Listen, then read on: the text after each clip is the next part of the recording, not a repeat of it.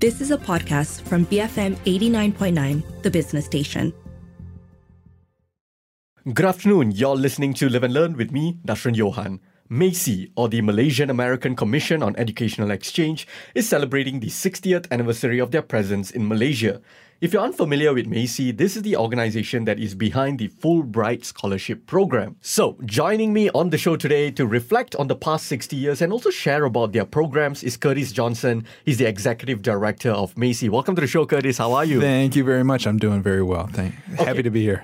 You know, while MACI has been in Malaysia for decades now, right? 6 decades, many still have no idea what it is. So let's start with that. What exactly is the Malaysian American Commission on Educational Exchange? So yes, very, very good. The Malaysian American Commission on Educational Exchange is a binational commission that facilitates the Fulbright program, which has been in existence for the past 77 years.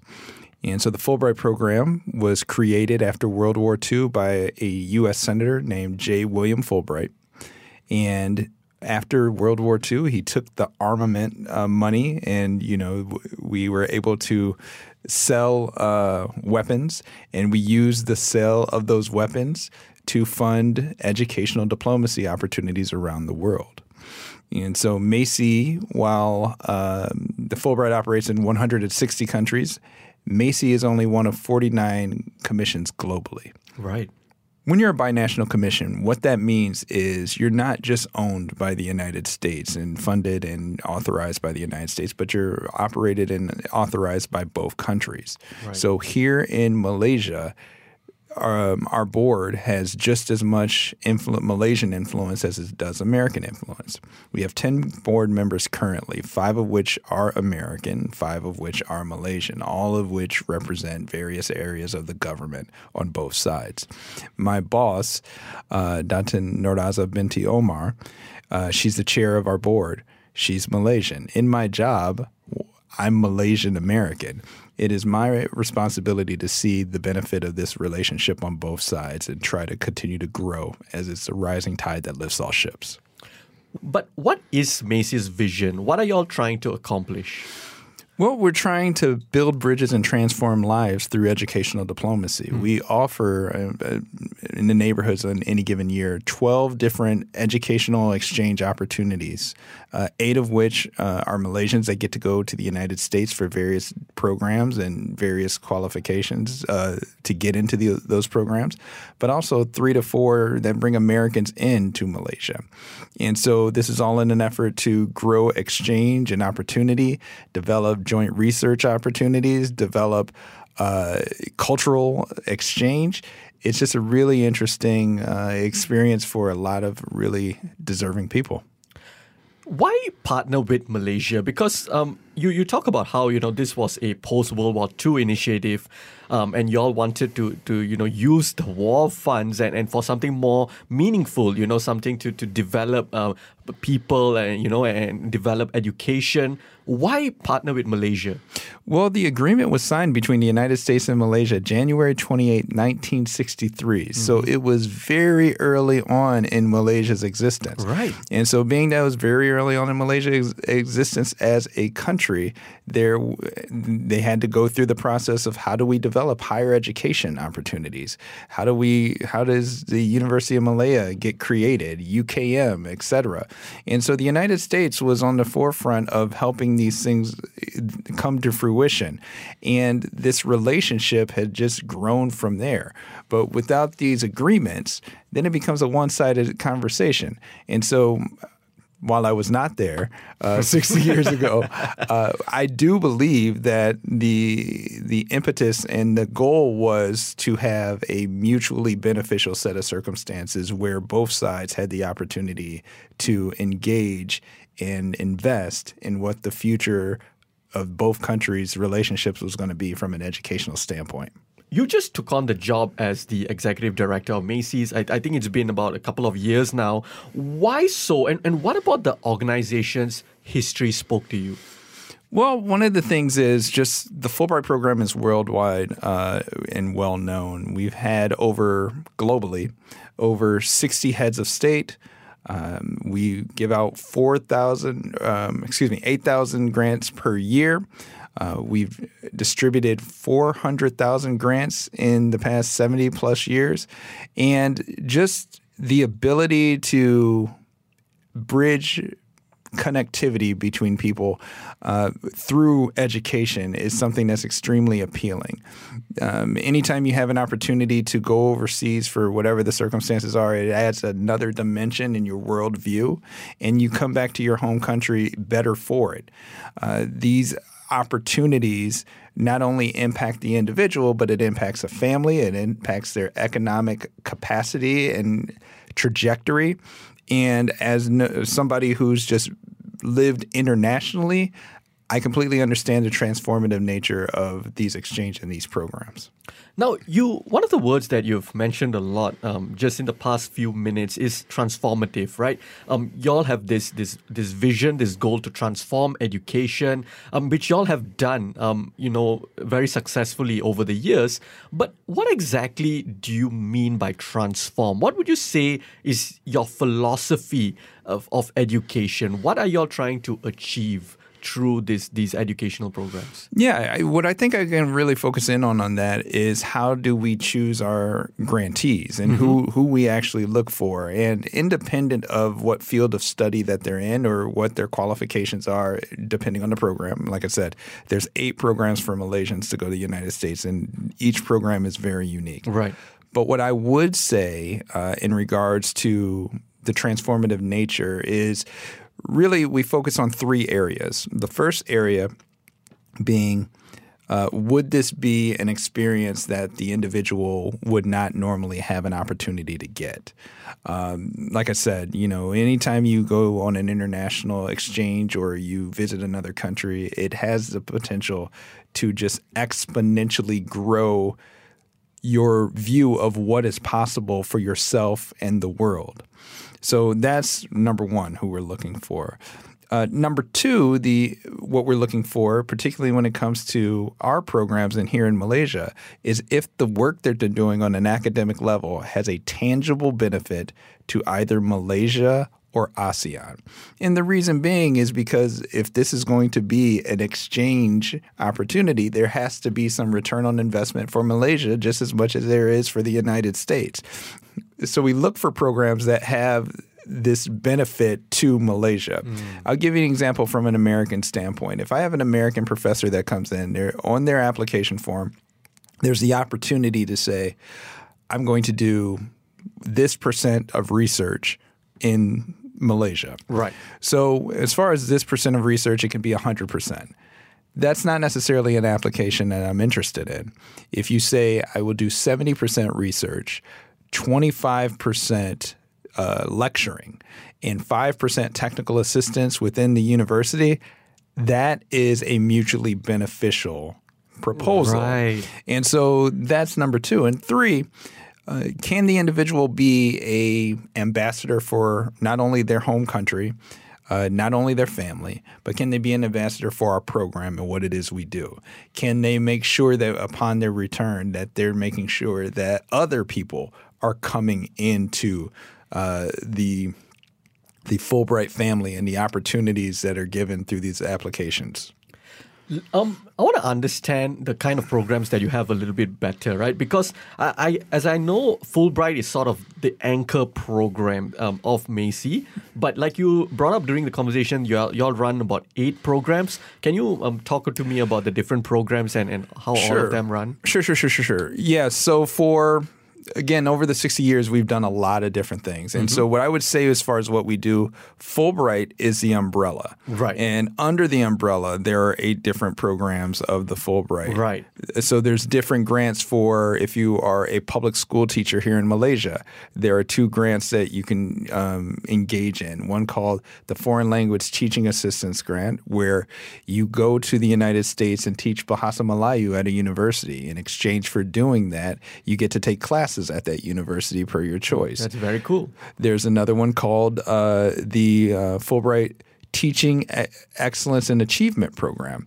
That one is for teachers to go and be assigned to a university, but also get class time in a U.S. classroom.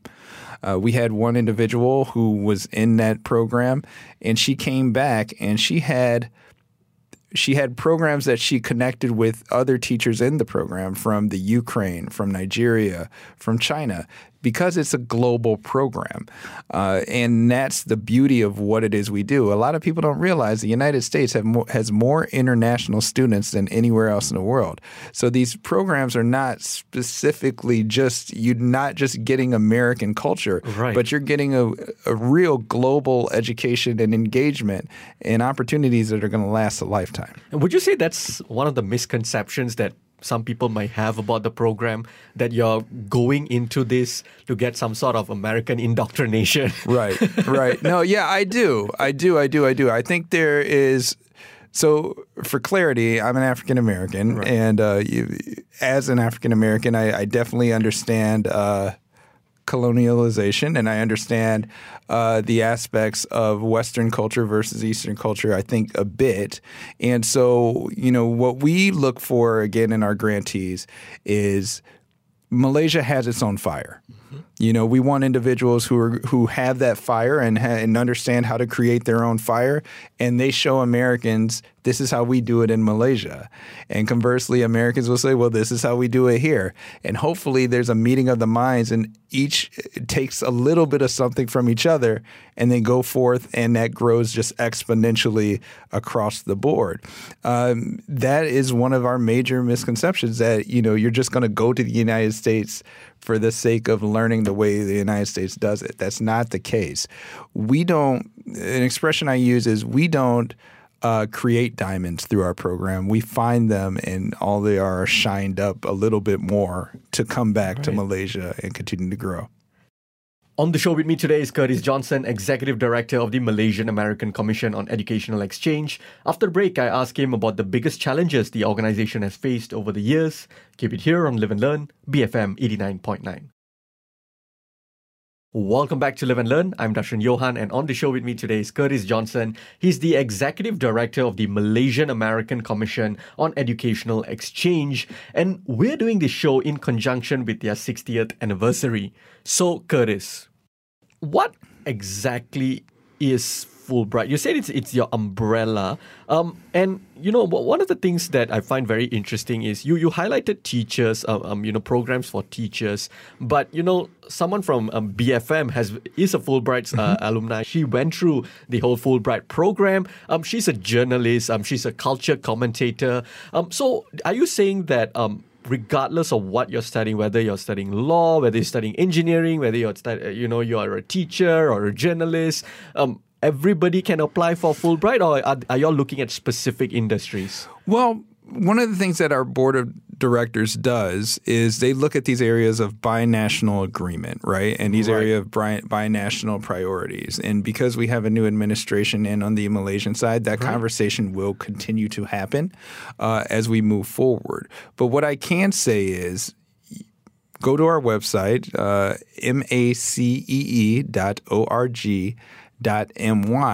and see if there's an opportunity that speaks to you and is specific to your background. Our staff, really more than anything else, we're cheering for everybody who wants to go. So we're looking for anybody and everybody that has an interesting project, an interesting field of study. But the first step is if individuals go and do the research and look and see, what could potentially work for them. What are, the benefits for people who I think most people have no idea what a cultural, sort of an exchange program like this is, an educational exchange program. What are the benefits of going through this program, and what can people expect from it? Well, a lot of the programs are either fully funded or I'd say over 75% funded as far as the different things and activities as far as going to the United States. That's the first and foremost. Two, you're in one of the greatest academically based countries in the world, in the sense that a lot of your professors and the people you'll be working with, you have the opportunity to engage with so many people that you may have only read about online or on the internet. And so being that that's the case, it just grows opportunity in an exponential way. In addition to that, what I would say is the ability to engage with other cultures and other people, share your culture with other people, is of benefit to legitimately everybody. The more we're able to do that, the smaller the world becomes. The smaller the world becomes, my hope is that we have a better understanding across the board. We are talking about, the 60th anniversary of Macy, especially, its presence in Malaysia, like you mentioned, since 1963. That's been such a long time. What are some of the biggest challenges the organization has faced over the years? I know you've only been here been part of the organization for 2 years, 2-3 years, but based on your understanding, based on what your seniors or your predecessors have told you, and based on what you have observed over the past 2.5 years, what are some of the big challenges this organization has gone through? Well, I mean, the clear and present one is COVID, right? Like when your role is to send people back and forth to different countries, and countries are shut down from travel, right? That helps. You have to reevaluate how you do what it is you do. In addition to that, it's accessibility, right? After the death of George Floyd in the United States, the Fulbright program had to really look hard at diversity, equity, and inclusion issues. And over the 77 years and having commissions all over the world, I'm the first African-American executive director the program as a whole has ever had. And being that that's the case, when I look at it from whether it's a Malaysian standpoint or an American standpoint, more than anything else, it is barriers to access to the program, which is why we do conversations like this. We want to make sure that any and everybody that could potentially have an opportunity is aware of the opportunity and has just as much of a chance as people who are within the bubble of academia who know about these things and are well primed to apply for these things. And so we've been working really hard on making sure that access and prestige coexist? Right. Just because it's a prestigious award, which it is, doesn't mean that it's reserved for a certain subset of people. And we want to make sure that Malaysia understands that and knows that, just like we want to make sure in the United States that everybody who needs the opportunity knows it's available to them. In addition to that, I would just say the misconceptions about, again, distance, right? It's so far. The United States is so far. And what I always tell people with that is I said, well, I've made the trip from the United States to Malaysia many a time, and I've yet to have to fly the plane. So all you have to do is sit back, watch a few movies, take a nap. They bring you food. Right. You're good. And then once you're there, it's a completely different set of circumstances. Again, there are safety concerns. There are other issues. But one of the things that the Fulbright program does a very good job is providing resources and support systems, not only through the program, but also U.S. universities have some of the best, whether it's mental health, safety, security programs and mechanisms set up. So, we keep in contact with people. The United States partner makes sure they're keeping in contact with people on the ground. So we want to make sure that people have the opportunity and have a wonderful experience. That's really what we're there for. Something you mentioned which really piqued my interest, you brought up George Floyd, and that was certainly, a very saddening moment, but also a very powerful moment in recent history, and it propelled one of the biggest protests in the United States in recent history as well, and it had ripple effects all around the world. I'm wondering, and you said that this was one of the things that sort of pushed Fulbright to do some self-reflection and see how the program can evolve as well. Talk to me a little bit more about the impact of the brutal killing of George Floyd on how that has evolved Fulbright. Yeah, so some of the ways that it's evolved Fulbright is the Fulbright program globally, and it's particularly in the United States, has made stronger inroads and connections with something called historically black colleges and universities in the United States. So I happen to be an alum of Morehouse College, which is a historically black college. The reason that they were created was there was a time in the United States where it was legal for African Americans to attend major universities. And so being that happened, one of the things that the Fulbright program is doing now is making sure that professors and students have pathways to the opportunities of the Fulbright program.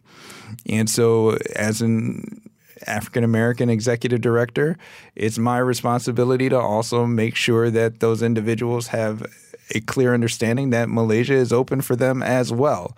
And so we are trying to grow the connectivity and access in the United States, just like we try to grow connectivity and access here in Malaysia. What are some of the milestones that you're particularly proud of? When you look back at what Fulbright, what Macy has accomplished over the many decades. So due to this agreement signed 60 years ago between Malaysia and the United States, it's my hypothesis, or I guess my testimonial, that if you have any connectivity, if you're Malaysian and have any connectivity with the United States education system, you owe a debt to this document.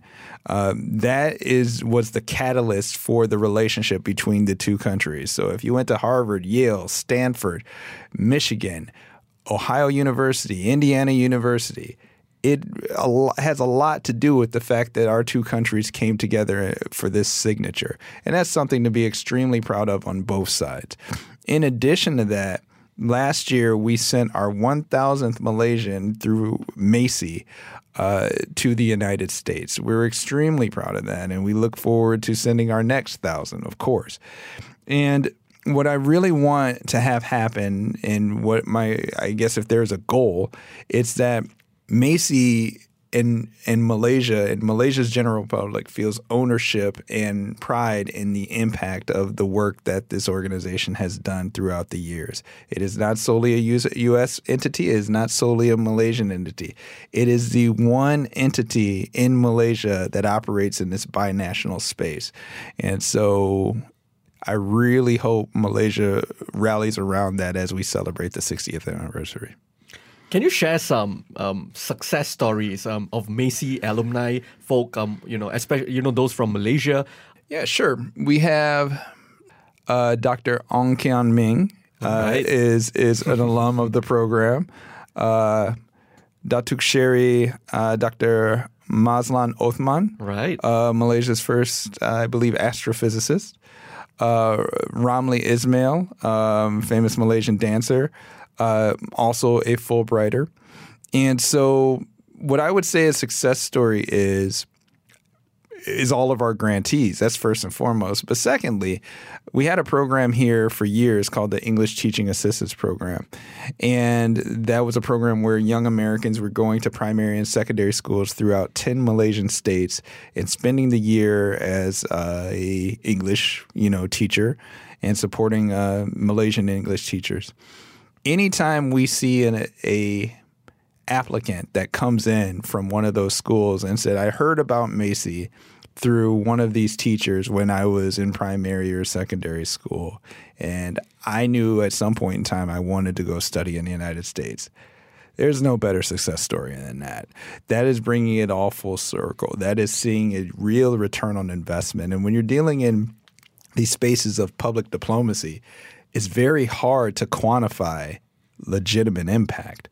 But I do think the Malaysians I named earlier and the story that I just articulated show that these things work and that they have an exponential ripple effect. Absolutely. So what if, I'm sure there are a number of listeners, who are interested in this, this program, who perhaps didn't hear about it before, who can apply for this program? Are we talking about, high school leavers? Do you have to complete your A-levels? Or are you talking about people who already have a degree so they can pursue their master's or PhD? Who can, apply for this? Who's eligible? Right. Well, like I said, there is a wide age range, but what I would say is the youngest program in which we have is if you're currently in college or university here in Malaysia. It's called the Global U-Grad program, where you get to go to the United States for 6 months. You not only get your flight paid for, your tuition, and your books and food and room and board, but you also get a stipend. And so that's a 6-month attachment, essentially a study abroad program. Past that, there are programs if you want to go to graduate school or get your PhD.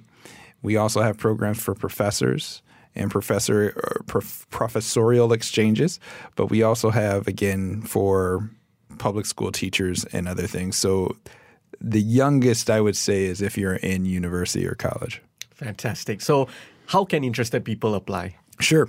So go to our website. We have rolling applications, which means throughout the year, there's a program that's up. So just see which one that you're interested in and that you potentially qualify for. Again, our website is macee.org.my. Fantastic. And before we wrap this conversation up, Curtis, like we mentioned, this is Macee's 60th anniversary.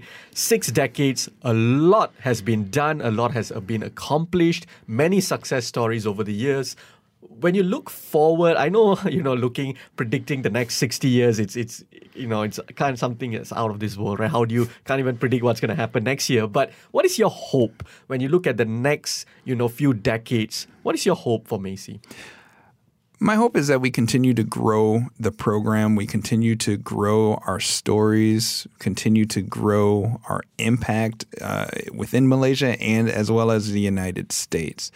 I think we know Malaysians and Americans know about each other, but we need to really know each other. And I have always said that, Malaysia's greatest natural resource are its people.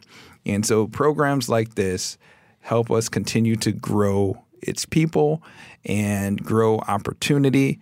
And if whatever we can do to grow this relationship between the two countries, I think it's a win for everybody. Absolutely. And on that note, thank you so much for joining me today. Thank you.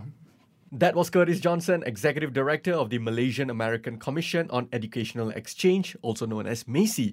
If you missed any part of our conversation, you can also check us out on podcasts. We're available on the BFM app, bfm.my, or pretty much wherever you get your podcast from. I'm Darshan Johan, and this has been Live and Learn, BFM 89.9.